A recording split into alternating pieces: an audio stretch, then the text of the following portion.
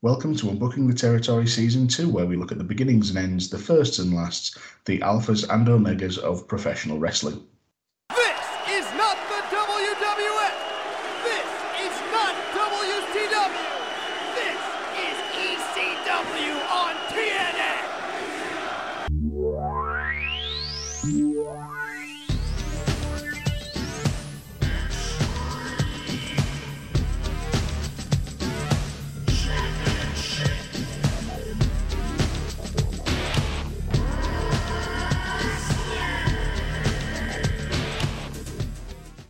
I'm one half of your hosting duo, Dan Griffin, joined as ever by my partner in podcasting, Piss Edery, UTT Rob. Rob, how are you, mate? I'm good. Que sera, sera, whatever will be. I'm going to Wembley. Great times, mate. Great times. I was absolutely thrilled to see that Town have made the playoff final, and I really hope you win it. Yeah, favourites to go down, and and if Leeds fail to get a better result than Burnley on the weekend, we've got a good chance of being the only Yorkshire club in the Premier League. That'll definitely be a turn up for the Bucks, to be fair, because isn't Town's starting 11 combined cost about 1.6 million or something daft like that? Yeah, if even that. You might have seen that ridiculous interview that Nathan Jones did after the first leg, where he was saying about how we had a really expensive squad and stuff. And was that before or after he faced Undertaker at WrestleMania? Just a bit after he faced Undertaker, and then he went to match Luton Town. Brief sojourn to Stoke, but he couldn't actually do it on a wet Tuesday night in Stoke, so they sent him back to Luton. No, I've made up for you, mate. And then if touch wood, it doesn't happen, but if Huddersfield do stay in the Championship and Leeds get relegated, they'll be part of a Yorkshire triumvirate because Rotherham are going up, and we've got a Rotherham fan with us this week. It's time for a bit of Lee CW. We've got Lee Conway back. How are you, mate? Yeah, I'm fine. Thank you very much. Thanks for having me back on. And what a segue, if I do say so myself. Yeah. Convoluted as fuck. That's how we like them. No, I know it's. I'll be keeping my fingers crossed that Huddersfield don't go up, because it's a quite easy trip for me across the Pennines then to go in there. I do like the New York, but I'm hoping that we're playing you in the league or FA Cup next season. Yeah, no, I hope they do go up. It's good when especially when you get clubs that are not tipped to go up. It's always nice to see them triumph. Yeah, we're actually favourites to go down. So, well, there couldn't be much between you and Luton at that, could there really? Probably not, actually. No, it's great to have a fairy tale story, and happy for both of your clubs going up, and happy for my club as well. We've got 2 trophies in the bag at time of recording, and if you'd have said before the season started you'd have 2 cups in second place, I'd have taken it. Yeah. So, I think they'll have it. I think it's a difficult task on Sunday for them. I think Liverpool will win, but I can't see Man City not winning. We'll I've been saying for weeks we'll not get the quadruple, but you know what team are going to do it. But anyway, we're not a football podcast, we're a wrestling podcast. As I did say before, we've got Lee back for some Lee CW, and we are looking at ECW on TNN. We're going to do the first episode this week, but before we get to that, we've got the very serious business of beer to discuss. Is anybody drinking, Lee? Yes. I've got a few lined up here, so starting with BBN number 5, an Indian Pale Ale. I think I've had that. Yeah, I think I've had that. And then I've got some stouts which I don't like, so it's. You said this last time. I know. So I've got Belfield Dark Sky Porter. All right. And a Black Isle Brewing Company Walrus. Not heard of either of those, but the stouts are probably see some delicious. Funny faces. It's a good job it's an audio podcast and not a visual one. Oh, this is our first one for YouTube. It'd be like gurning while I'm drinking them. We're wondering what you've dropped in your pint. Rob, what are you on, mate? Well, there was some gurning just before the podcast started, and a bit of a run around, because Beth bought 2 boxes full of short-dated beer that had originally been in a beer hawk thing. But I think she got about 40 bottles and cans for 17 quid.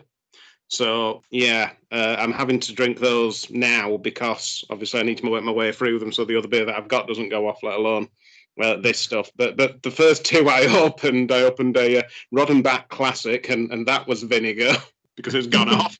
And then I opened Beer Garden by Night by Yankee and Crew, and that was vinegar because it had gone off. But yeah, so maybe it'll come down to being worth what you paid for it. But I've got at the moment a Heffru Wentz from Grand Central Brewing Company, and it's a banana beer, and that's quite nice actually.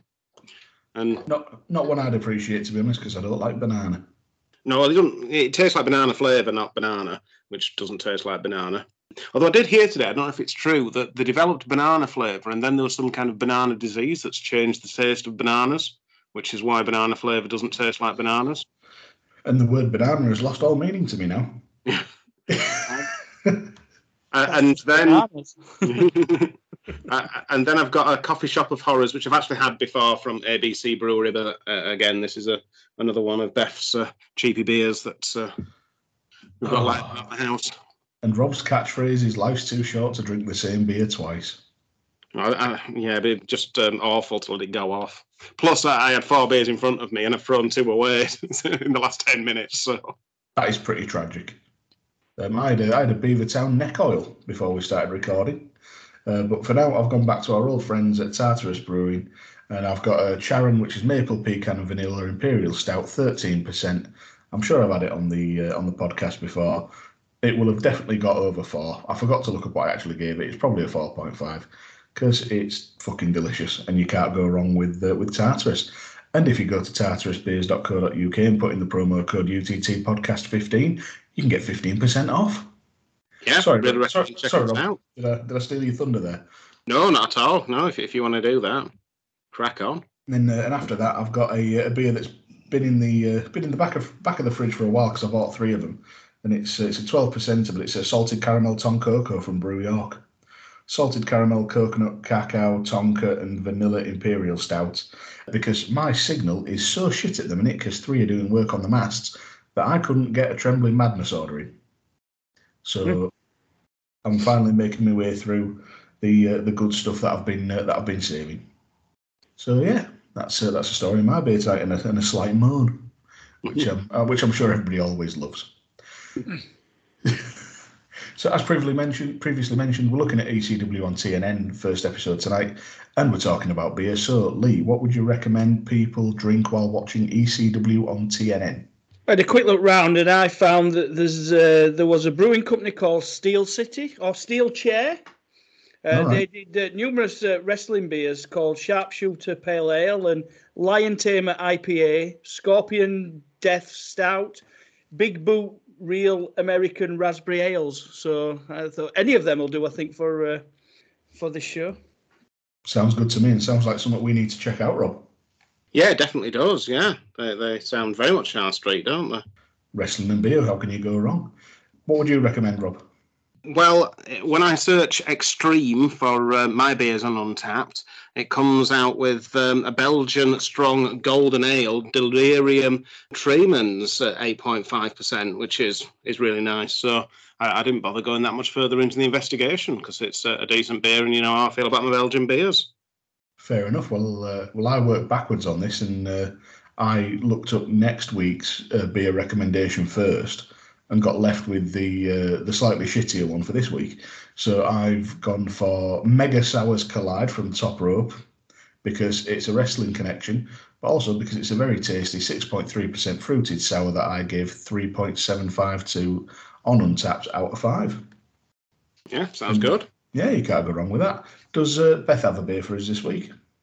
And Beth's beer of the week is No Nay Never by Reedley Hallows Brewing Company because I'm a sucker for marketing.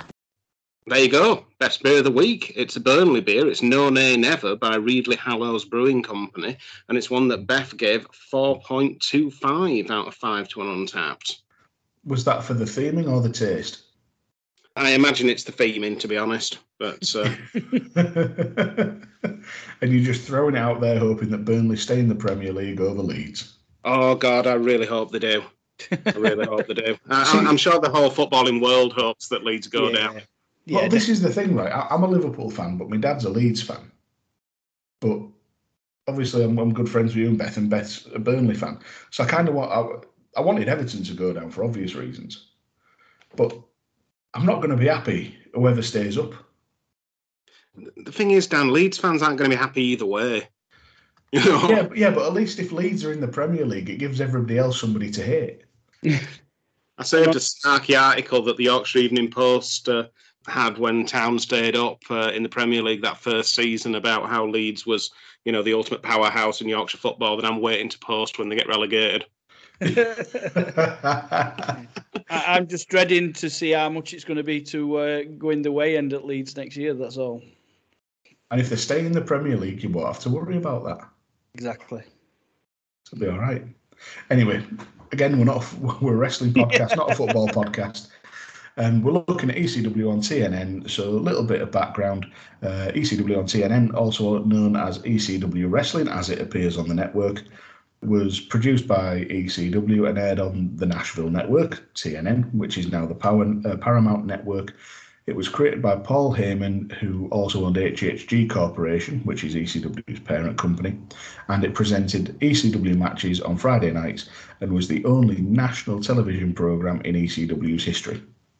The show we're looking at tonight debuted on August 27th, 1999, which was 5 years to the date that Shane Douglas threw down the NWA World Heavyweight Championship and rechristened ECW, then known as Eastern Championship Wrestling, as Extreme Championship Wrestling. In 1999, Heyman signed a 3-year contract with TNN in the hopes of expanding national awareness of the company. Prior to ECW on TNN, ECW shows were only televised via syndication, as we saw last time Lee was on with the other ECW show, whose name escapes me now because I'm fucking useless. ECW Hardcore TV. That's the one. Rob's got my back. For its part, the network TNN added ECW to its Friday night Thrill Zone lineup in an attempt to help build up and increase the teenager and young male viewership that Roller Jam had brought to the network. And have you ever watched any Roller Jam? I haven't. Oh, when they mentioned it, because they do say later on who's the Roller Jam match that's on afterwards, and that's actually quite a lot of Roller Jams on YouTube. I did watch that. Was it New York? It was the California Quakes versus the New York Enforcers. That's the one. I did have actually look, and the California Quakes, unless there's any spoiler alerts here, they won 41-40. Oh wow, close match. It's brutal though. It was like extreme. What did they used to call Roller Derby? Roller Derby, isn't it? Roller Derby, yeah. It's like an extreme version of that. So it's not a baking show. But I watched a little bit of it, and because they have like 4 rounds, and the odd number rounds it's the women's teams, and the even numbered rounds it's the men's. And in the women's, they're like elbowing each other, and one lady elbowed at high speed the other one, and she just flipped like over the barrier and stuff. It was absolutely brutal. But I was watching like clips of Roller Jam, and obviously they were cashing in on the Attitude Era ECW type stuff. They'd have like evening gown rounds or whatever, and they're going high speed on these rollerblades on these inclined planes. I mean, if you take a tumble when you're in lingerie, there's going to be some serious damage. Wow. Okay. Oh dear me. Insanity. That's fucking up. I'm gonna have to look that up now. That sounds immense. I think normally they wore proper uniforms. To be fair, I think that was just a shame grab. But if we can find a normal uniform wearing match, we might go and review some Roller Jam. We should do a Friday night Thrill Zone special where we watch Roller Jam and then an episode of ECW or whichever way around it went. Yeah, and watch the one from that night as well. Yeah. Oh yeah. So Yeah, Lee in for that? Yeah, definitely. And just last thing on the background is that going into 2000, the network did claim a vast improvement in the young male demographic on Friday nights due to ECW's addition. There is more background to that, but we'll address that in a future episode where we look at the last episode of ECW on TNN, because anytime we get Leon, he's always got to do the first and the last because we just force him to. But we'd always said about that we might have done the highest and lowest when we were of this series when we were doing the first season. So maybe if we do one of the highest or lowest and a roller jam, that'll fit in. Yeah. There's no point doing this one though. Now we know the score. We've got to do one that we don't know the score. Yeah, we'll watch it live as well too. I don't even know how they score it. You have to lap members of the opposite team. So that there's one person on each team that's trying to overtake, and the rest are trying to block. And you have to go around and try and overtake them. I only found out this today when I was. They had a little computer graphic showing how you do it. Oh, fair enough. I need that. And just a fair warning. I'm going to propose it now. I'm going to propose that every time we go back to Joey Styles in his little studio that we take a drink. He's in satellite base, isn't he? He's not. He's very much at ground control. He's in his bedroom with a flag behind him, to be fair. He's 2 steps above Peter Crockett from that god-awful bullshit. Anyway, getting into the show, it opens up. The opening shot is the Dudleys putting someone through a flaming table. And the crowd are going nuts, and Joey Styles is yelling, "This is not WWF, this is not WCW, this is ECW on TNN." And just that intro alone, I thought, fair enough, that is pretty bloody good. If you want to grab somebody's attention and say, "What the hell is this?" That's a way to do it. It was almost exactly the same as the intro to Glow. You know, when they had the hardcore smashing chairs over each other, putting people through tables and saying this isn't the WWF. You know. Fair play. I'd forgotten that, surprisingly. I know I'm notorious for my memory, but I had forgotten that. And we get the sort of the classic ECW music, and they had pretty cool graphics for 1999, and a suitably insane highlight video. So at this point, I'm looking at it going, yeah, fair. I'm in on that, and because that really was a fantastic opening. It stands up or betters both WWF and WCW at the time for me. Don't know how you guys felt about just the opening cinematics and whatnot. Yeah, I loved it. It's as you say, I think it's like you got impact straight away, and I think it sort of that 30 seconds just sort of really explained everything that ECW were different to WWF or WWE. And they got the balcony dive by New Jack, which is absolutely insane. Yes. No, he's fucking nuts. Yeah. People debate whether wrestling's fake. New Jack ain't fake. Yeah. New Jack fucking isn't fake. Jesus. So the intro ends and we're with Joey Styles. So have a drink. He's there getting ready to broadcast some of the most extreme matches we'll see, but what better way to introduce themselves than with the TV title? And he reels off a few people who've held the title, and it's basically everybody whose name ends in O. So we get Jericho, Malenko, Guerrero, Scorpio, Bigelow, and Taz. But Tazzo, yeah.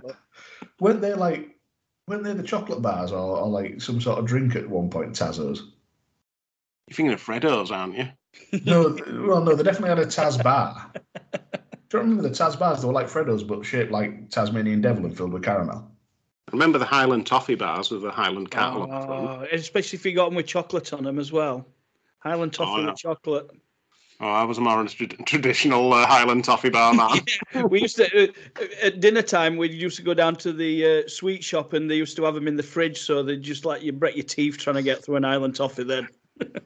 Can't believe you don't remember the Taz bars. No, lost me then. Oh, fucking pair of heathens. You probably. It won't work. That's just your hand down. Oh, yes, I do remember them. Yeah, so they're like Freddo's, but just a Tasmanian devil. But they were filled with caramel. Don't they do a caramel Freddo? Isn't that the yellow Freddo? It's a bullshit merchant is what it is. It should be called a Taz. But back to the point. You know, you're right, Lee. Yeah. fair play to him reeling off names like Malenko, Guerrero, Scorpio, Bigelow, and Taz. Because sorry, not Taz at this point, but the rest of them have got a name in either WWF or WCW at this point. So why not? But then they save the hype and all the fun stuff for maybe the greatest TV champion ever is the current one, Mr. Pay-Per-View RVD. Did you see the TV title belt, though? Did you see what it looked like when Taz had it? No. It was just a rip-off of the Winged Eagle WWF belt. Oh, fucking hell. Because of course it was. Why not? Bought a replica and smashed it up a little bit. But we go straight into Rob Van Dam versus Jerry Lynn, which was from, I didn't note down which show it was from because it wasn't sort of live on the night, so to speak. It was very much sort of a highlight show. Yeah, it was from ECW Hardcore Heaven 99, which was broadcast on the 16th of May. So a fair while before it. But it didn't stop this being, for my money, a bloody fun match. Just as soon as RVD comes out and I see and hear Bill Alfonso, I want to rip my own skin off. Yeah, I hate him with the whistle all the time. There was quite a few things in this match that really took me out of it. The awful replay packages that they showed, and they had weird music over the top. And in the middle of the match, they had a highlight package for each of them. So you have a bit of match, then like a minute-long highlight package, and then a bit of match, and then another minute-long highlight package. And yeah, there was that. And then there was sort of a couple of botches in the match, which Jerry Lynn went for a suplex and fell down, followed by a "you fucked up" chant. Yeah. And then I don't think the ending as well. I think because they seem to redo the ending spot. So it was like, you were putting this out on a highlight show. You could have edited some of that stuff out. But instead they decided to edit in the crappy replays. Yeah. They went to a lot of effort to make it look worse rather than better when, maybe the cutting room floor was where some of this match should have been. Which is a real shame for me because the actual in-ring action, Bell, from what we saw, was really bloody good. When it was just RVD and Jerry Lynn going at it, I was actually quite taken in by it. Yeah. They had a really good, they had a really nice, sort of quick opening flurry and really quick exchange. Brought it down and then went to the high impact stuff. You had stuff like Jerry Lynn dodging the Van Daminator and twatting RVD and busting him up, which admittedly may be one of the botches that you're referring to, Rob. Yeah. But from a layman's point of view, when you say, "Oh my God, he's been busted up," and that, you're just like, "Wow, this is incredible." I thought it was really good, and I thought it was really good to introduce to an audience that had never seen ECW before. There was probably the hardcore ECW fans thinking, why they're showing this again. There were bits that they could have done to this match to make it better, and I just felt they went to effort to make it worse, if that makes sense. But it was a really good match and a really good representation of ECW. Yeah, I mean, the one thing I thought was strange is that obviously because ECW were known for its extreme, that they actually opened it up with what is predominantly were more of a pure wrestling match. I don't know if it were just purposeful, that to sort of try and put across to people that, that we're not just an extreme things that puts people through tables and uses like lots of equipment to hit other people with, and so they could just put a pure wrestling match on and sort of maybe trying to get a few more people involved to watch the project that way. Yeah, well, we'll come to some of that in the next episode, but there were certain sort of creative differences between ECW and the network in terms of what they wanted, and that did include a degree of sort of toning down some of the more, I suppose you'd call it, deathmatch elements. But nevertheless, they still had, they were still going for the moves. Like I said, with the Van Daminator and things like that, they were fighting the crowd. There was dives to the outside and dives into the crowd. Van Daminators in the crowd. It was, there was enough there for a wrestling fan just like flicking onto it to say, "Oh wow, this is different." Yeah, I mean, I've just wrote down a few high spots here, and there were Like Rob Van Dam hit like a tornado DDT and into a clothesline, which was just like, wow, just such a great move. And then the sunset. One of the things I really liked regarding the camera work, which there weren't much, but on this one was when Jerry Lynn did the sunset flip onto the power bomb through the table, they'd actually filmed it that you couldn't see the table. So actually it looked like you were power bombing him onto the floor and then the table just dropped, like actually cushioned him, and so you didn't realise it was there. But there was some absolutely fantastic like high spot moves. Yeah, that one through the table that you mentioned was just, it looked brutal. But you had things in the ring, like you said about tornado DDTs. There was a point, it was one of the cutbacks from the quote-unquote extreme replay, when RVD's countering a tornado DDT into a Northern Light suplex. Yeah. Stuff like that, just like stuff that at that time you only saw RVD doing. No. He was so far ahead. Imagine a prime RVD in sort of like an AEW today. I think a prime RVD in that environment would be the most over person in the room, because he'd find a way to again elevate himself beyond what the rest of the company were doing. I think he'd be a big star for the first 3 weeks, and then once he's on to his second rivalry, Tony Khan would forget about him and he'd be a mid-carder. Yeah, but that's Tony Khan's fault, because he's an absolute coked up tithead, allegedly. And have a new surprise. Yeah, he'd be signing Jerry Lynn, and then the next month he'd be signing Jerry Flynn. As long as that meant he got Tank Abbott. Yeah. No, he can't afford Tank Abbott.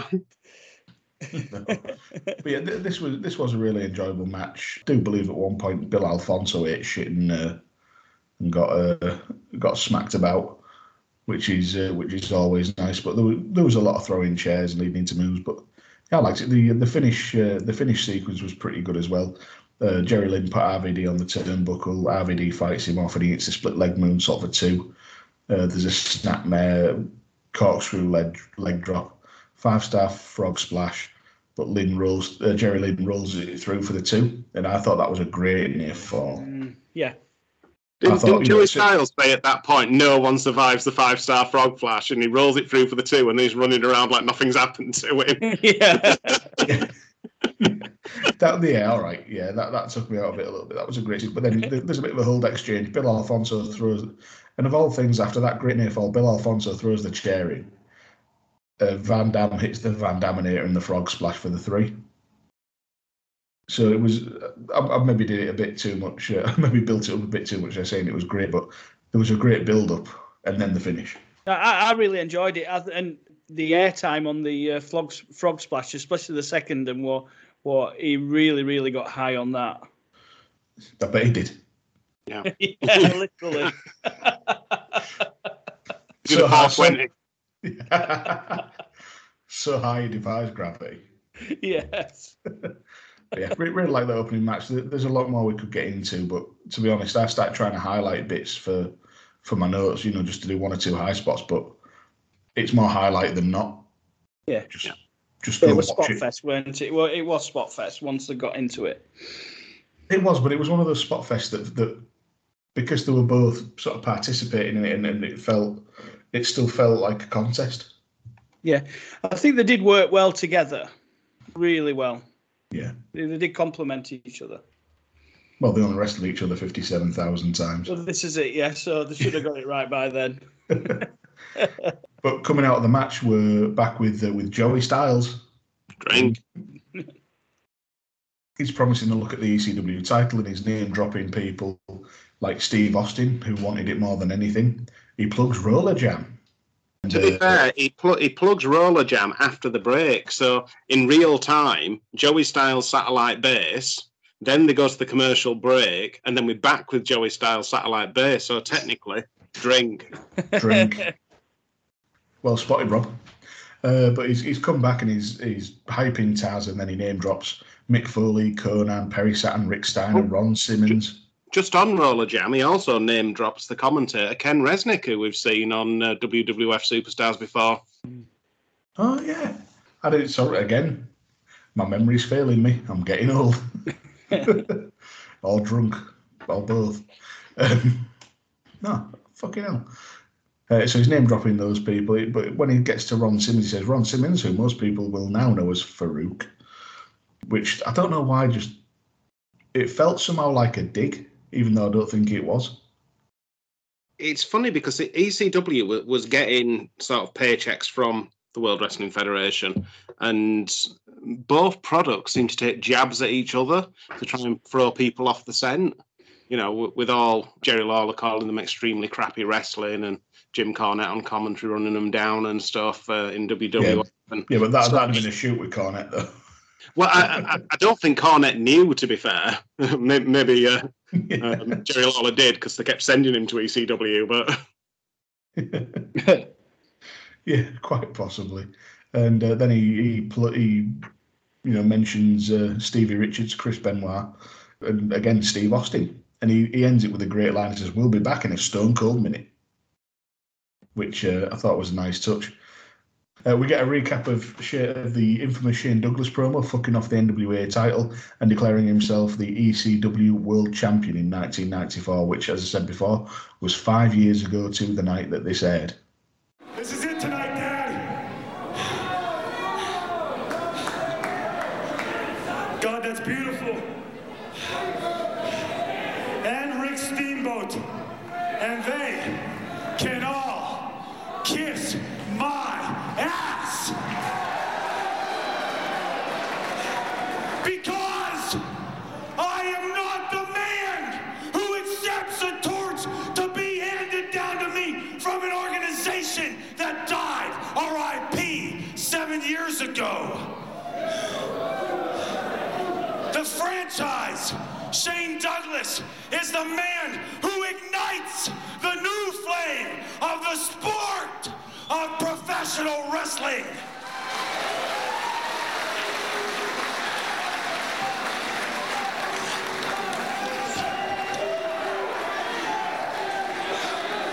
Tonight, before God and my Father as witness, I declare myself, the franchise, as the new ECW Heavyweight Champion of the world!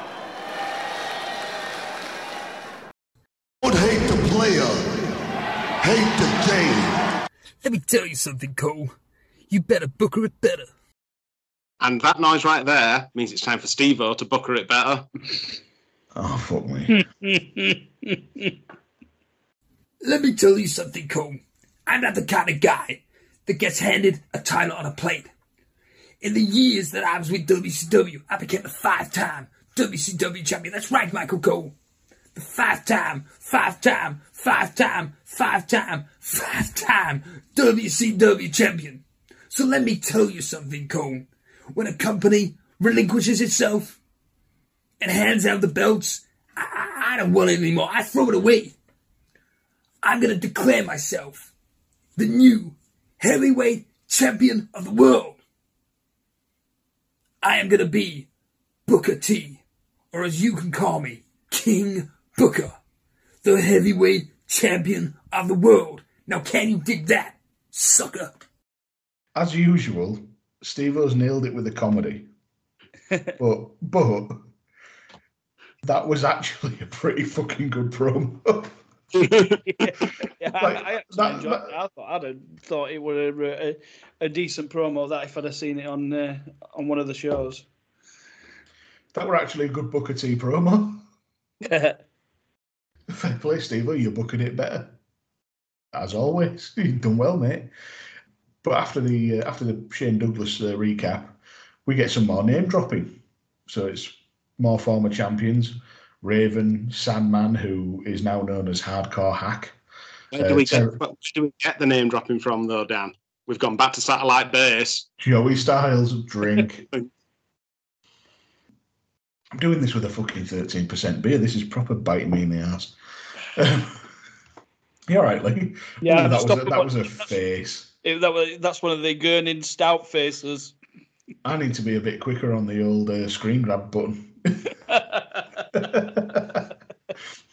Here is your face on UTT podcast. So yeah, Joey Styles is back. He's name dropping Raven, Sandman, Funk, Bigelow, Sabu, and again hypes Taz. And we get Taz versus Rhino from the same show, I believe. Was it, Rob? No, it was from the 25th of June 99 episode of ECW Hardcore TV. Shows how much attention I was fucking paying. But, Oh, they didn't say. I had to go on Cage Match and try and work out these damn things. and I'll be honest, I just could not be bothered. So Rhino's subbing in for Steve Corino. Taz is on the mic saying he gives people what they want, and he's not just gonna choke Rhino out. He's gonna make him bleed, and he gives. I've always thought this is a good line, but I can't figure out what it says. Beat me if you can, survive if I let you. That's very much from the Tank Abbott school of logic, isn't it? He just wants to hurt people rather than. Yeah, surely. Beat me if I let you, survive if you can. Makes more sense. I mean, in wrestling, it's not always about beating people, because you're more powerful or you're a superior wrestler. There's the weird, wacky roll up and catching some, all this sort of stuff. And there have been boxers who've been world champion who haven't necessarily been, the best boxer. They've just had a lucky night. And Trevor Berbick beating Mike Tyson.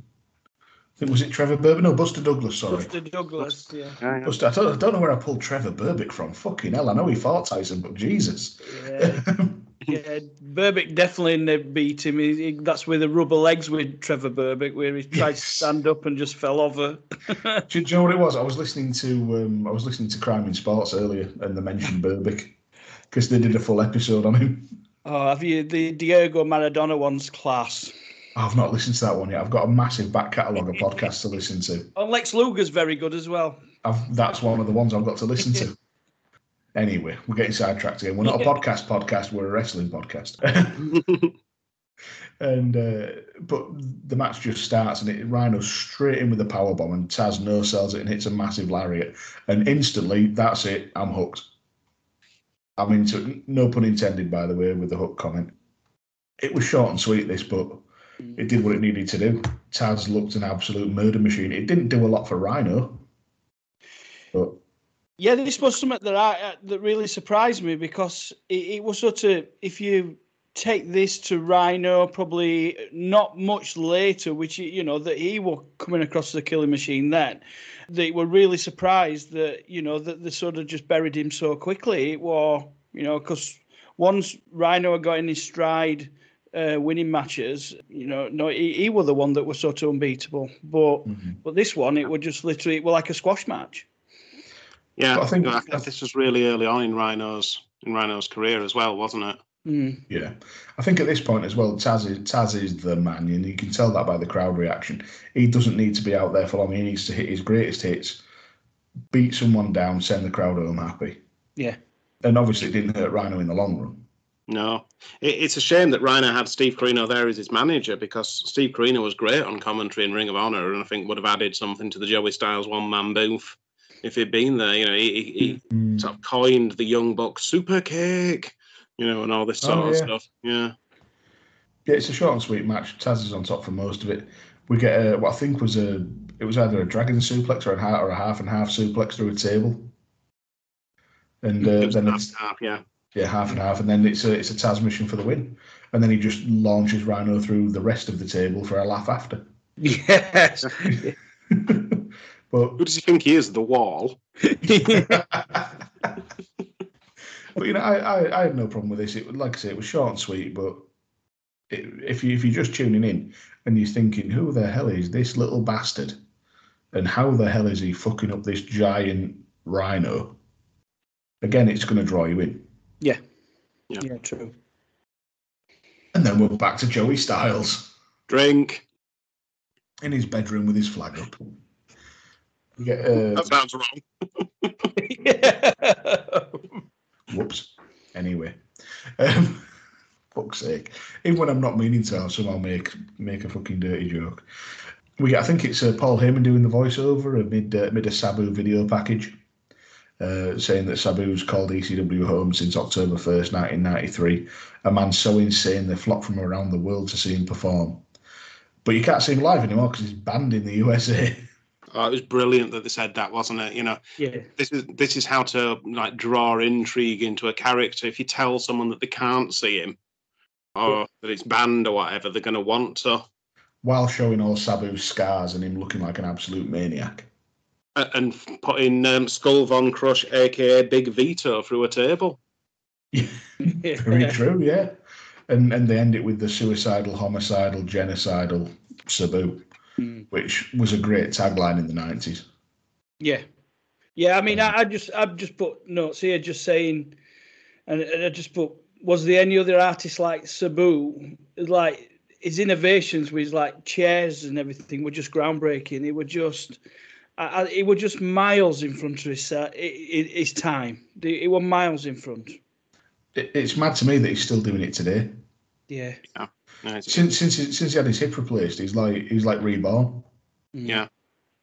It might not say you can't see him. Do. I did try and I don't know if any of you can answer. I think I might have got it. I've got an answer down here, but I don't know if it's right. Is why was he banned from America? Violence. Well, I got down. I don't know if this is right. We were just saying that when Sabu broke his jaw, the Impact players had him eventually banned because of his injury and because he was too dangerous and violent. That sounds like something Lance Storm would be involved in. Exactly. Yeah. And then he returned Anarchy Rules, which wouldn't have been far after this. It was in 1999. Yeah.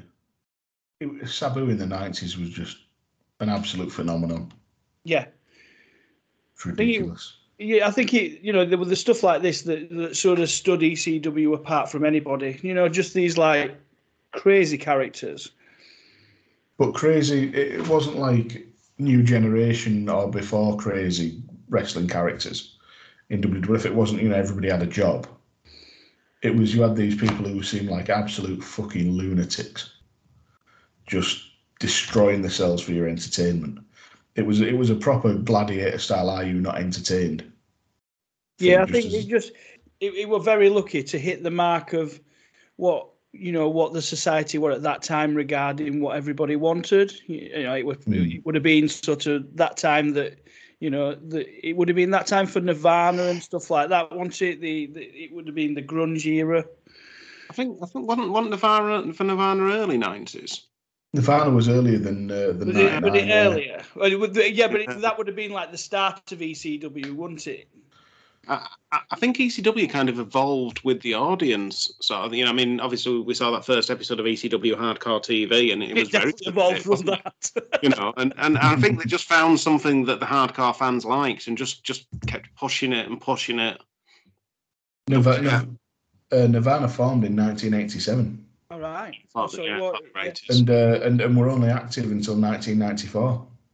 All right, so they would have been in the prime probably when ECW started, but it would have been not the ECW that we know. But I think the comparison is still quite appropriate though, because that sort of grungy spirit, that anti-hero sort of thing, that in the same spirit as Steve Austin encapsulated the anti-hero in WWF, ECW was sort of that as a promotion.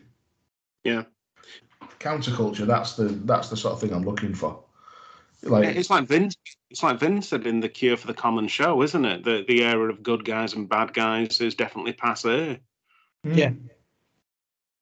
Except they actually fully or almost fully embraced it and just went, we're going to go mental, have the violence, we're still going to have the wrestling. Because that's what a lot of people forget, is that there was some bloody good wrestling in ECW. Yeah. But I mean, if we take it as that, then what do we sort of think that the era of like the DX and Steve Austin, would that have come about if it hadn't to be for ECW? Would we still been, having a dump truck driver and a... Given ECW's involvement with WWE, it's hard to say, because I think we would have. No, I do think we would have done, because the whole thing of the Russo and the Car Crash TV was moving it to be, more like Jerry Springer. I think it was sort of the zeitgeist of the moment. There was a lot of stuff, and ECW, as iconic as it is in the hardcore wrestling fan base, wasn't that widely watched, especially when it's on syndication. And there was a lot of other stuff that was happening sort of in society at the same time. Like you say, like things like Nirvana. When you come thinking about the late 90s TV, one of the biggest shows here was The Word. I don't know if you're old enough to remember that, Lee. Oh, yeah. I thought you were going to say Topless Darts, but there you go.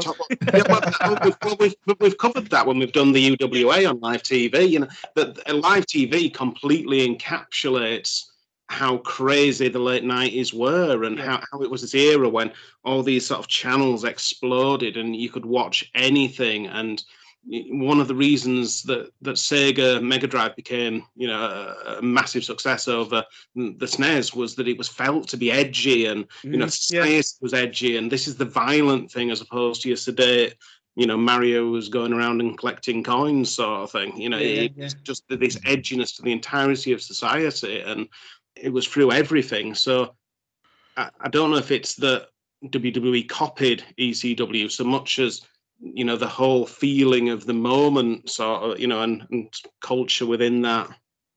Sorry, I was going to say that I don't know if WWE gets there that quickly without ECW's influence.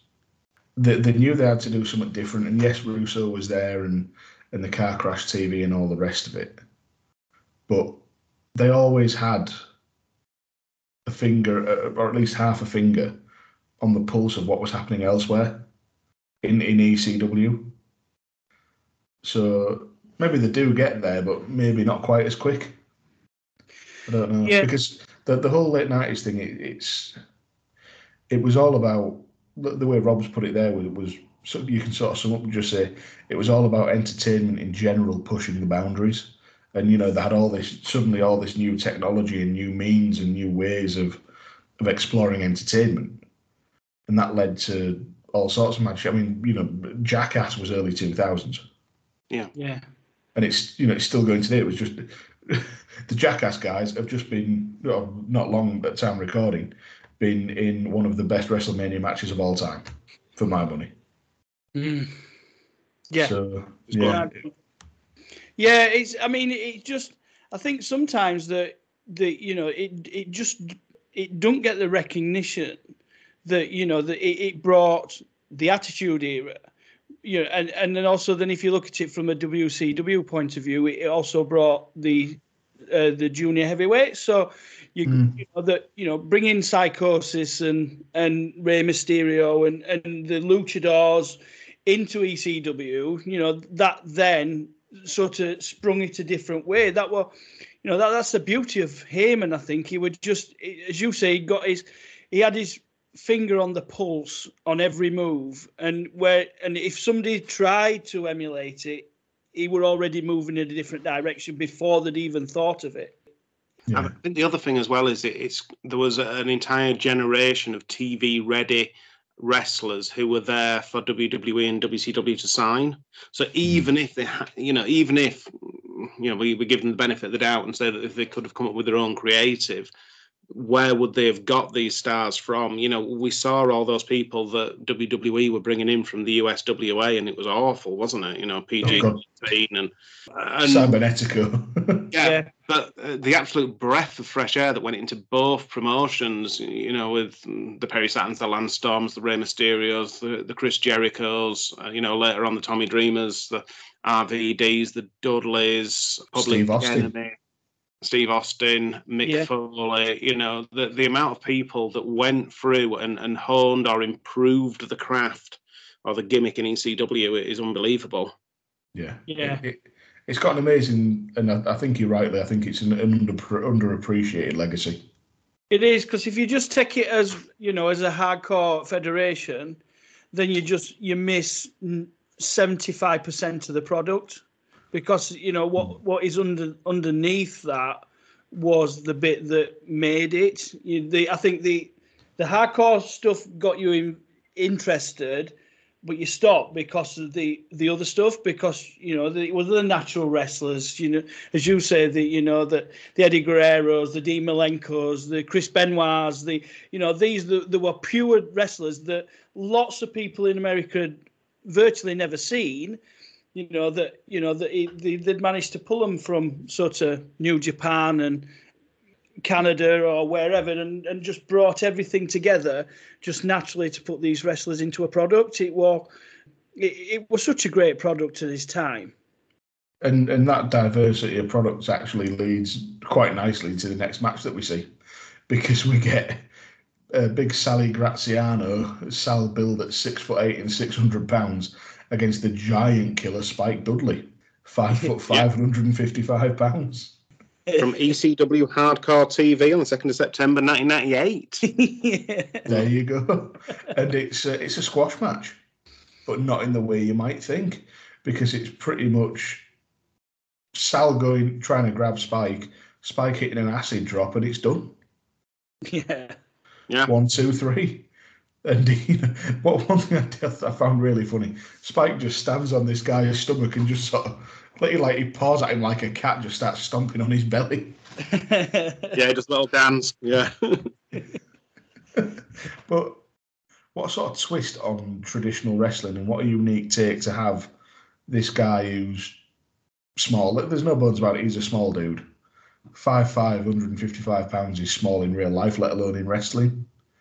But you're going to have him be the giant killer and take out these, giant blokes. Sal Graziano was a legit 6'8", and he was a big old motherfucker. Mm-hmm. Yeah. So why not? Subverting expectations, twisting it on its head. It's gonna land. It's gonna find an audience. People are gonna find it interesting.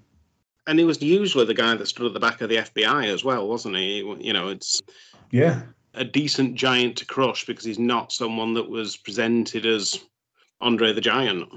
Mm. He loses nothing by losing. Yeah. He's not a regular wrestler, but you'd always think a guy at 6'8", 600 pounds is going to literally squash a smaller bloke. So, don't know about you guys, but couldn't fault that really. No, and I always like these sort of, especially if they're done very quickly like this, because, as you say, I don't think the big guy really loses, because it's just like he's got in quick, he's done a quick move, and that's it, he's won, and everybody leaves really with a plus to it, because it's not as if it's been to-ing and throwing and he's managed to sort of wangle a win. He's just got in, got a quick win, and got out.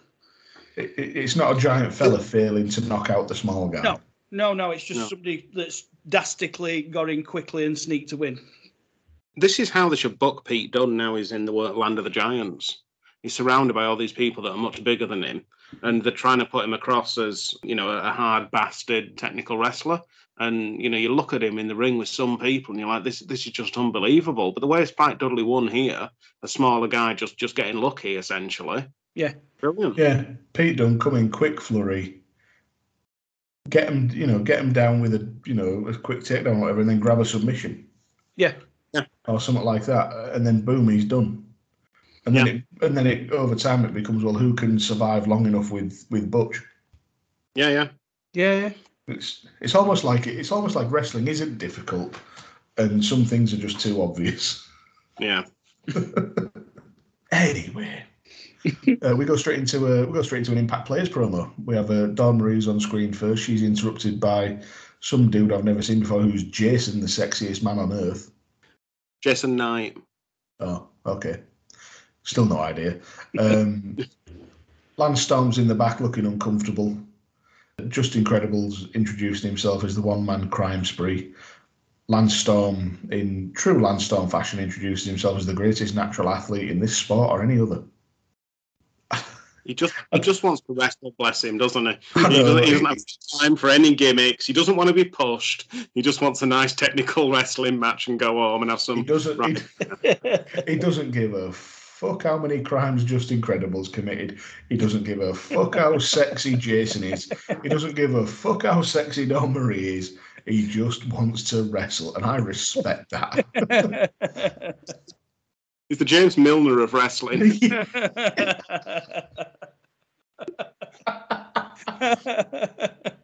We need to do a footballers as wrestlers podcast, or vice versa. He doesn't even give a fuck when Dawn Marie introduces herself as Lance's personal bitch with a Y. He's just ignoring it. It's just like, this isn't happening, Lance. Go to your safe place. This isn't happening. You're long enough, they'll let you wrestle. It might not be on TV, but you can have a roll around the mat afterwards. If you do this, you can have a Ribena. And Dawn Marie freaks out about being a star on TNN, which I actually quite liked because it's putting over the network, and that's sensible. Yeah, I love it. And when we cover the last episode of ECW Hardcore TV, she bookends it, and I think it's brilliant. Yeah. She's great in front of a mic. Absolutely. She just seems to know what to do, how to look, and what to say. I think she's fantastic in promos. She's a star on TNN. The camera, what was it? Fucking Don Callis, Cyrus sidles in. And takes credit for ECW's success, calling himself the most underrated, most underutilized talent. But what I loved, like, all the while he's trying to cut his promo, the camera's just trying to cut Dawn Marie. Yeah. It's like, we don't give a fuck what you're saying, knobhead. To be fair, that's all he did in AEW in 2021. And looking back on reflection, I wish Dawn Marie had been stood next to him with the cameraman. And yet he still somehow managed to be one of the more entertaining things in AEW at that point. Oh, no, that's not fair. There's Dan Lambert. No, Dan Lambert came in after. Fair enough. Anything else? Ooh, MJF. We've done 2 episodes on MJF. There's got to be MJF. Yeah, that was kind of under duress. But anyway, Cyrus is planning. He's planning his big move, but he can't get the camera time, which again I thought was a nice little touch. And there's a recap of the Impact players taking people out. They're targeting RVD. They've broken a cinder block on Dreamer's nads. And yeah, it was quite chaotic, and maybe ran a little bit long for me. I don't know what you guys felt about it. Yeah, Dawn Marie was good. Yeah, into Lance Storm's Ribena time, didn't it? Yeah, it did. For most of it, I'd rather have watched Lance Storm drink a Ribena. But anyway, he wouldn't have like put the straw in. He'd have like opened it up, like cut the top off with some scissors and poured it into a glass.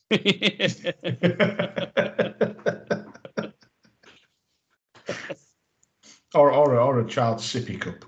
Just. Well, this is how I've always drank it. Every year on my birthday. Sharpening his pencils while he's at it. Yeah. He seems like the type of guy who'd always carry a pencil case just in case. Yeah. Yeah, definitely, yeah. But after that promo, we're back to Joey Styles, and he's hyping up some sort of tour and the magazine, so we've got to have a drink. Drink. Oh, I had my finger hovering over the screen grab button then, and Lee didn't make a face. That's a shame. Sorry. Fucking disappointingly. I must get used to it. It says a lot, though, because they're saying that you have to get the magazine to get the live events. I mean, even the UWA had a hotline for their live events. And yeah. It's the same sort of era. Yeah, it's a curious one, but I suppose it's just him and being tight. Yeah, probably won't pay for hotline. Yeah. If we use the word hotline, we've got to pay Mean Gene. And it's weird that he was on the UWA hotline. Fuck off, Dan Lambert. No, not Dan Lambert. It's Dan Belinka. Hey? Dan Belinka. No, I said Papa T would be on the hotline. Oh, that'd be worth it. Yeah. You've got to remember, this is the same company that asked the fans to come up with the matches on the last Thurston we did. I'd send them in on a postcard.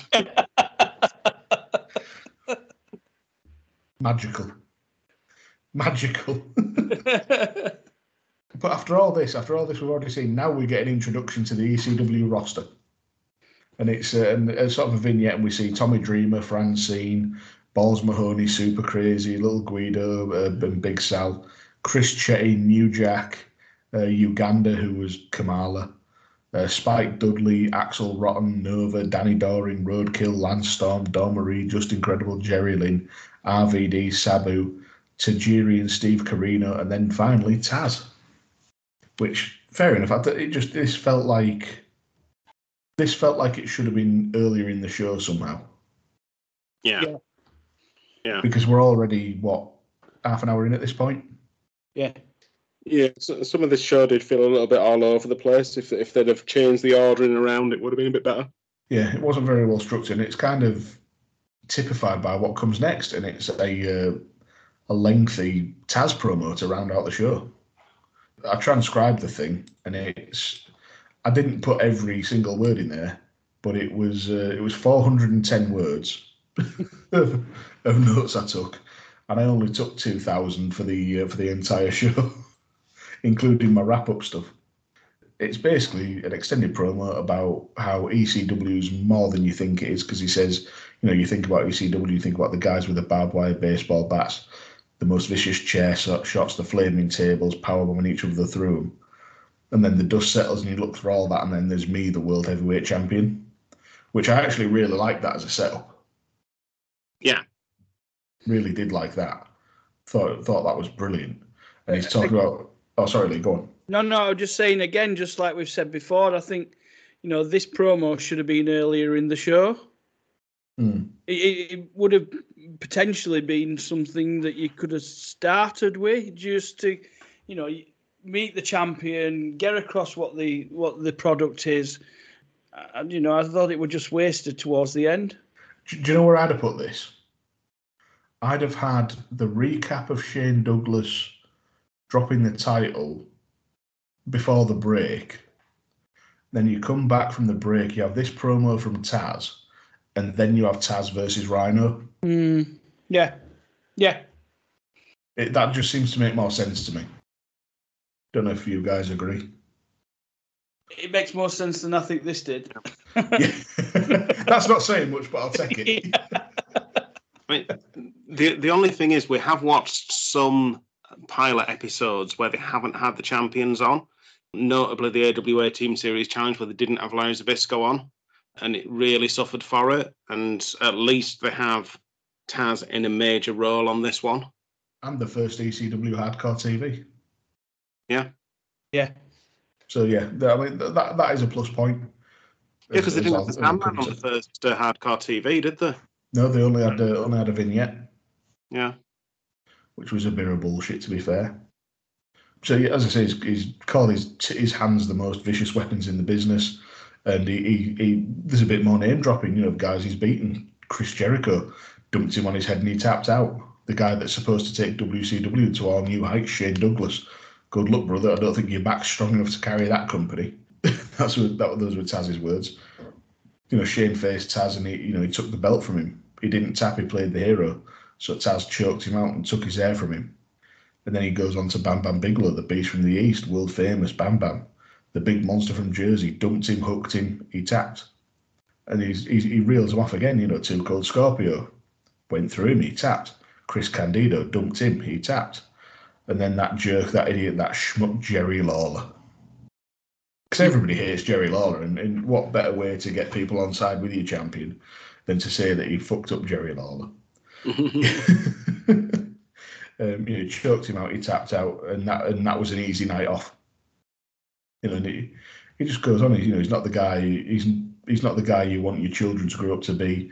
He's not going to do TV. He's not going to do an acting gig. He's not going to go with the media or schmooze the Hollywood types. He's too busy training. And he's the ECW World Heavyweight Champion for a reason. He lives by a motto of kill or be killed. Stay tuned. Look out for him. He'll be the guy dumping people on their heads and making them tap out. Beat me if you can. Survive if I let you. And this promo, I thought, it were a bit long, but it was still very fucking good.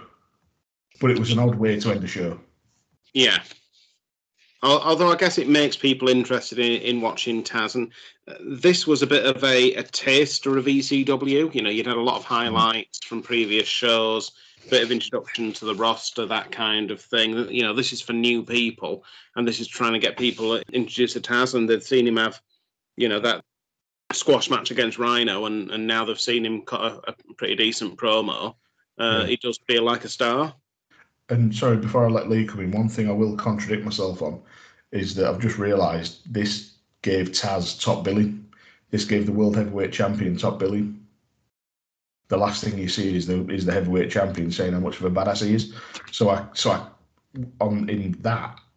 can kind of see where they were coming from. But what did you think to it all, Lee? Taz is a great speaker, isn't he? He does know how to hold a promo. You know, I thought it was really good. It's everything that you really want your champion to get across. He got across what the federation stood for. He also got across the sort of the standard of people that he's beat to get where he is. Lots of name dropping to people that you know that the WWE and WCW fans would know, even if they don't know who Taz is. So it makes him sound like a champion that's, what's the word? It puts him on their level, doesn't it? Yeah. He's a reputable champion. He's just saying, look, you know, I deserve to have this belt because I beat lots of people who you think are really good in different federations.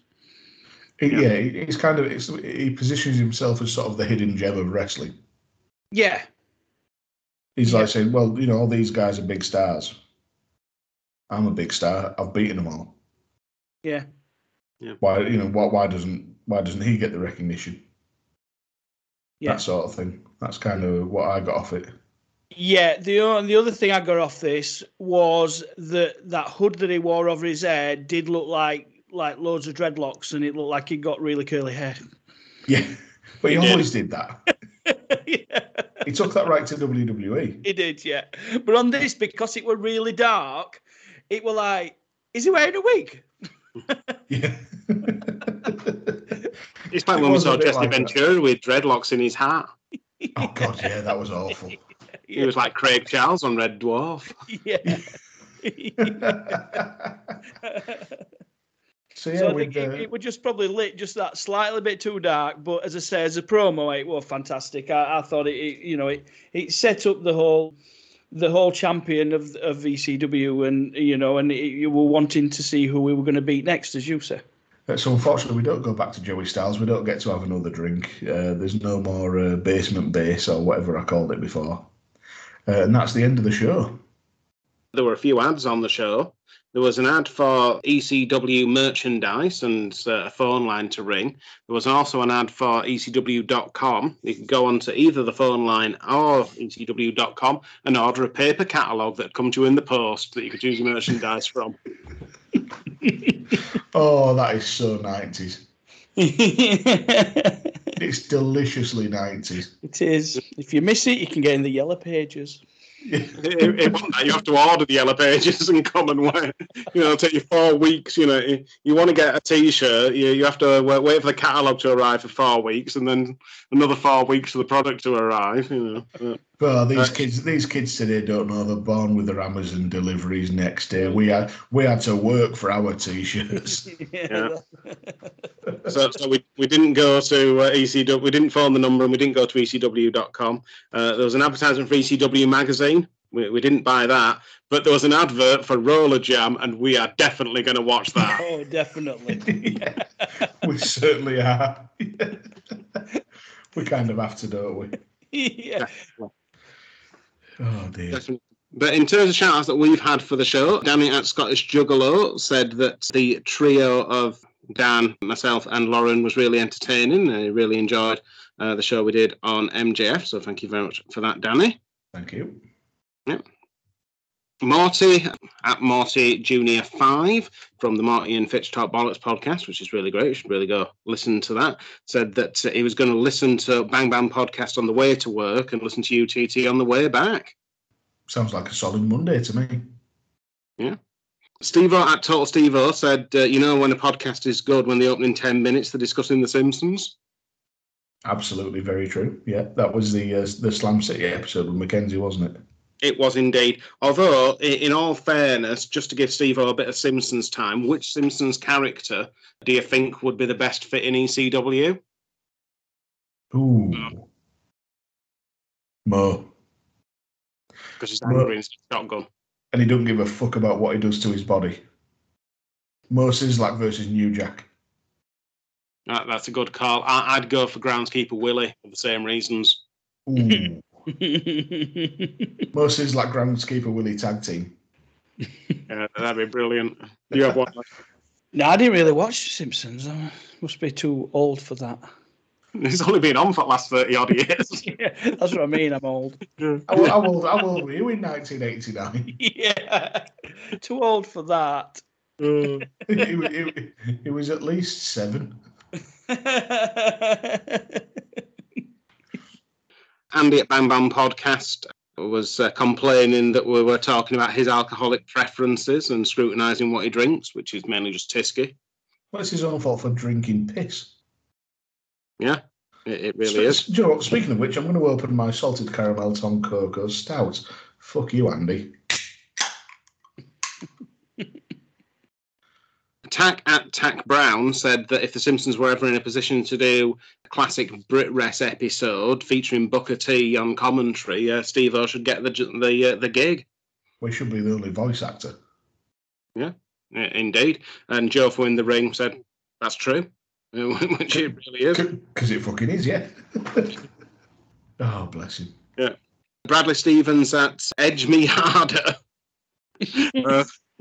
Said that he was going to check out the podcast when he had a day off work. So hope you're enjoying the podcast and whatever else you're enjoying. Oh, might be nearly enjoying. Yeah, he's going to enjoy it, but it takes a long time to enjoy it. Yeah. But it just prolongs the pleasure, so I've been told. And talking about prolonging the pleasure, I think it's time for the awards section. Moving swiftly on.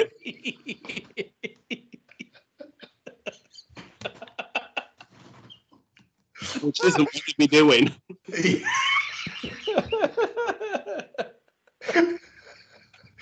Oh, fuck's sake. Right, get it together, Dan. Come on, you fucking childish dickhead.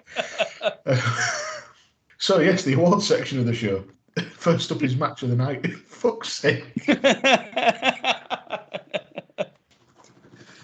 Oh, right. No, come on. Stop it, you twat. First up, finish line. Yeah, come on. That's it. You've teased us enough now. Come on. Oh, God, I'm crying. Oh. So first up is Match of the Night. So, Lee, who gets your Match of the Night? It's the opener, Jerry Lynn versus RVD.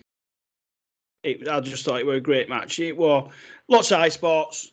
There were some ropey bits in there that, as you said, they could have edited it out. But as a match, it was a solid match. And for the opening of the show on its first episode, I think it were perfect, really, to sort of show a different side of ECW to what everybody thought of. Yeah, no, I can completely understand that. Rob? Yeah, there were a few bits that really took me out of that match. I think the post-production got in the way of it. So I'm going to go for the squash match of Taz versus Rhino because it made Taz look like a world beater.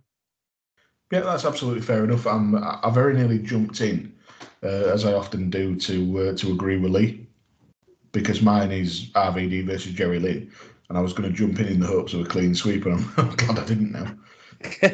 But mine's still RVD versus Jerry Lynn. As much as I enjoyed Taz versus Rhino, post-production aside, the best in-ring action for me came from those two. I can't really say much more than that. Next up is MVP of the night. So, Lee, who gets your MVP? RVD for me, because he just comes across as super confident and super talented. So, yeah, that's definitely my MVP. Yeah, that's absolutely understandable. Rob, who's your MVP? It's got to be Taz all over the show. Great squash match, great promo. It's Taz. And it's my turn to agree with Rob. My MVP is Taz. He got himself over so quickly in the match. He maximised his minutes. And then the promo at the end, although I said it was a little long, it doesn't stop it being great. So that's a good portion of the show, at least a third of the show, is taken up by great work from Taz in one way or another. So, yeah, he gets it for me. Next up is Moment of the Night. Lee, what was your moment of the night? I had two, but I'm going to go for Spike Dudley winning. I love that sort of just out of nowhere finish. It were great. My other one would have been, again from the first match, would have been that sunset flip into a powerbomb, which were just really great. The one through the table. Yeah. Yeah. Well, do you know what? I am going to jump in this time because that's mine.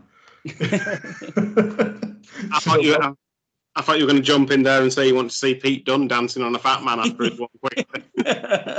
Well, I mean, kind of, yeah. Bring back Big Dick Johnson. My moment of the night is the Sabu video package because it felt like the thing that was going to make people tune in and buy tickets for the pay-per-view, for going to live events. It felt like the real business was done in that segment. Yeah, fair enough. I can understand that. Not something I'd considered, but when you put it like that, makes perfect sense. Yeah, definitely, yeah. So next up is Sign of the Night, and it was kind of slim pickings, as far as I could see. But Lee, did you get a Sign of the Night? I didn't know. No, to be honest. Sorry. Fair enough. I only picked out 3. So Rob, did you get one? Well, I only picked out 3 myself. Do you want me to go through my honourable mentions or? Yeah, if you want. Yeah. So, well, there was one that said I visit robvandam.com, and it's still an active website that Rob Van Dam's running. So if you want to find out about Rob Van Dam, go on there. Find out why you got Impact banned from Twitch. Yeah. There was one sign that just said, and this probably relates to Rob Van Dam's girlfriend and her Twitch exploits, got beaver.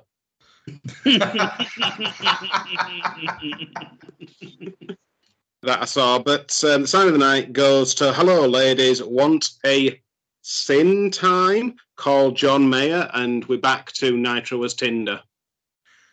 Fair enough. I got one sign the same, but 2 different. So I visit robvandam.com, as I said. I saw a sign that said I watch City Guys. Now it turns out City Guys is an NBC high school sitcom.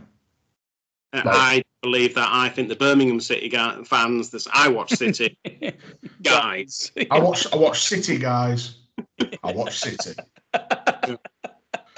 Whether wearing a Birmingham City shirt. Although, to be fair, for this time, for 1999, it could be just admitting that they were a fan of the Blue Half of Manchester. Yeah, that's it. Fair play. I watch. I'm not a Man United fan. I watch City Guys. I watch City. Nicky Summerby, fucking love him. That's it. Yes, Sean Goater is a star. Sean Goater. In 1999, I think Man City were in League One, losing to Town. Yeah. That was. No, I was going to say Kanchelskis, but he was Man United, wasn't he? Yeah. You know, Nicky Summerby's. Hang on, wasn't Darren Huckabee at Man City for a bit? Or was that later on? No, I think it would have been later. I think, wasn't it? I think it was 99 when they were in League One, because I had tickets to Man City away, and I was in the pub, and it just came on because they'd moved the bloody date. I was like, I was just sat there, and I was like, "Oh." Had you not checked teletext? I should have done, shouldn't I? I was too busy playing Bamboozled. I love it. So just for anybody who cares, the 1999-2000 Man City squad, they had Nicky Weaver in goal. Nobody of any note in defence apart from Danny Tiato. They had Dixon too, who were in midfield. And Sean Wright Phillips was playing for him, just breaking through. But they had Paul Dickoff and Sean Goater up front. Feed the goat and he will score. And Joe Royal was the manager. Yeah. A funny story about Sean Goater is when he played for Rotherham, I used to work in at GT Sports, and he used to come and sit and chat to us all day in GT Sports. All day. You were going to say that you worked in GT Smiths and got as many vanilla slices as you could eat.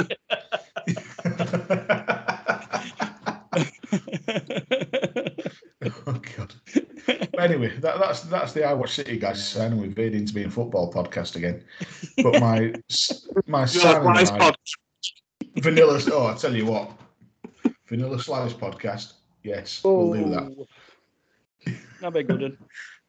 But my sign of the night came in the Rhino Taz versus Rhino match, and it simply said, "Sid is a bitch."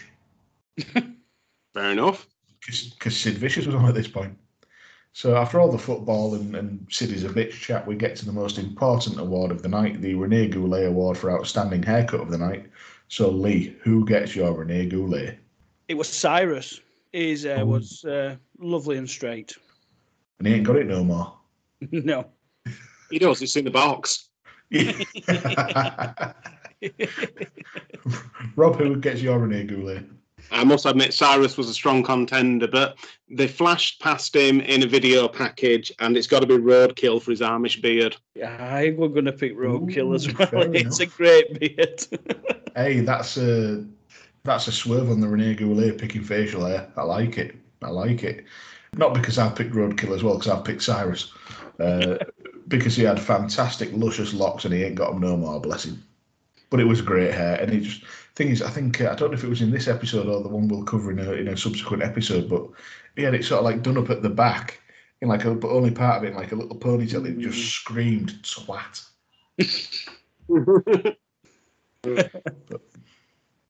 but yeah, that's just my thoughts on it.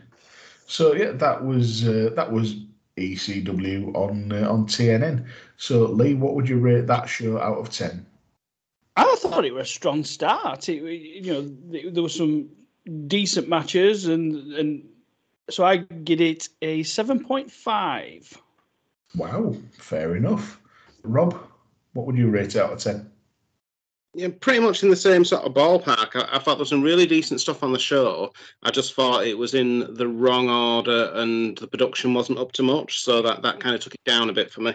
6.5, but that's kind of watching it as someone that's seen bits of ECW before. I imagine to a large proportion of the audience this was the first time they saw ECW and probably would have thought about it more favourably. Fair enough. Yeah. I'll just run through a few of my thoughts. I thought it started off really strong with the RVD Lynn match. And it sort of descended into a clip show, but it was a good clip show, if you know what I mean. It was obviously chopped and changed from various different settings, but it didn't necessarily matter. They showed off enough in-ring in the opener to know what they're about, and both RVD and Jerry Lynn just felt like hot commodities. Taz was immediately promoted as a killer, and it was nice to see the champion on the opening shows. We've seen so many times in the past they don't always do that. They hold the champion back until an episode or two in. They did a really good job of showing you what the promotion was about. Saying this is ECW. We've got the two guys in the opener will do the flippy shit. They bring in the high, sort of the high impact offense and then the hardcore stuff, and they just sort of sprinkled everything like that sort of pretty well about the show. It tailed off a bit for me. Spike Dudley was a curiosity. The Giant Killer was a sort of unique take on the squash match. The Impact Players promo, for as good as Dawn Marie was dull. Joey Styles, anytime they go back to, as we call it, satellite base, is a bit, it's all right, but it's not great. Taz's promo was decent, but again, a bit too long for me. And like Rob said, I just felt it could have been aired in a better order. It just felt sort of out of sync.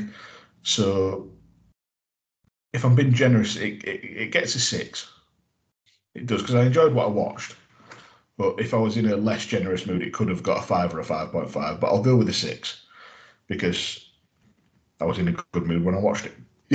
And I always say on this show, I will own up to my arbitrary bullshit, and that is certainly one of those moments. So, would it surprise you? And there's going to be 2 surprises this week because we've got a cage match rating, and enough people have voted for it on IMDb as well. So we've got people who've voted from it from a wrestling point of view, and people who've voted from a television point of view. Oh wow! So for cage match, it got 4 out of 10. Wow. Okay. That's slightly surprising. I thought they'd been maybe a bit more generous, a bit more in line with what we thought. IMDb, if you're reviewing it as a television show as opposed to a wrestling show, 8.2 out of 10. Wow. Wow. So if you average that out. Yeah, about right, yeah. That's unreal, that. And you'd have thought 12 out of 20. It should have been the other way around, because you would have thought that the wrestling fans would have probably been more favourable to it than the other fans.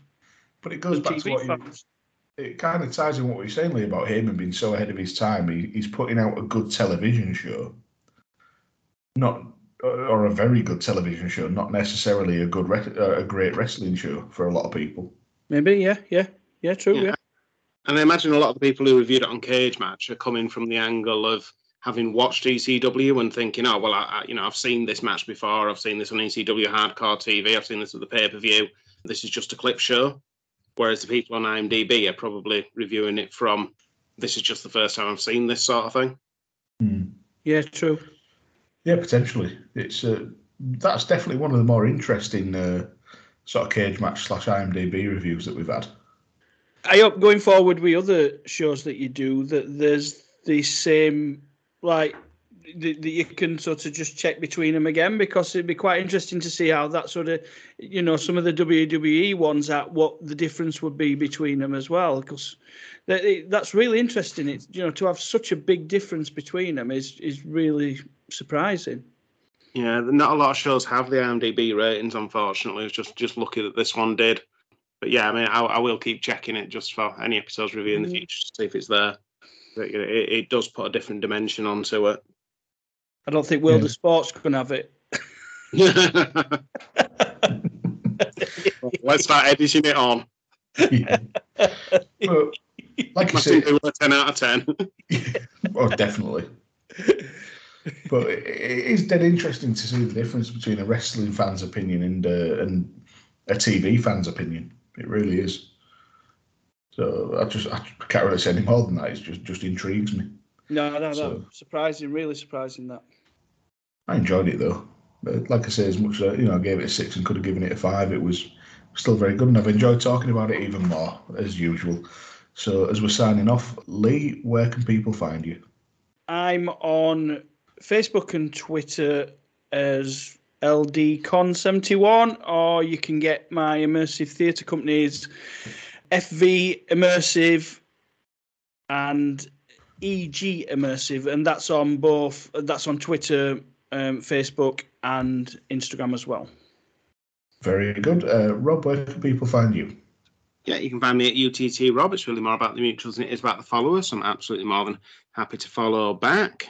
You can find our bonus series on Booking the Tankatory at UTT Tank, where you'll also get some hashtag tank facts, such as Tank Abbott will take over from the McMahons, and this is following Stephanie McMahon leaving WWE for a period, so we know that Tank Abbott's going to be taking over, so it's going to be a hard-hitting style going on from there. Only logical choice. Yeah. Most Hollywood celebrities put their hands in wet cement outside Garman's Chinese theatre to save their handprints forever.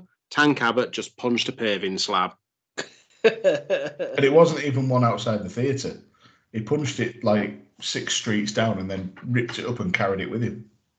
And all standard insurance policies exclude acts of Tank Abbott. Well, how can you predict that? Exactly. So listen to UTT Tank if you want to hear about the career of Tank Abbott.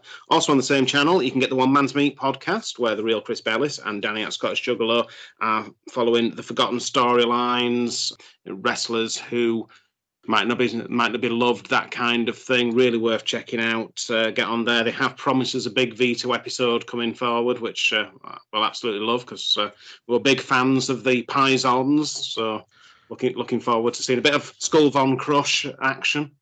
Yeah, I can't wait. The more Mamalukes, the better. Yeah, superb. Just don't ask about was it Big Vito's sister's wedding? We'll be talking about that when we cover the final episode of ECW on TNN.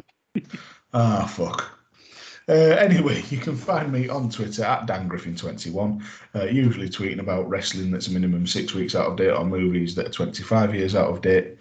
as well as UTT Tank. You can also hear me on the Doctor Who pod that I do with Cy Powell.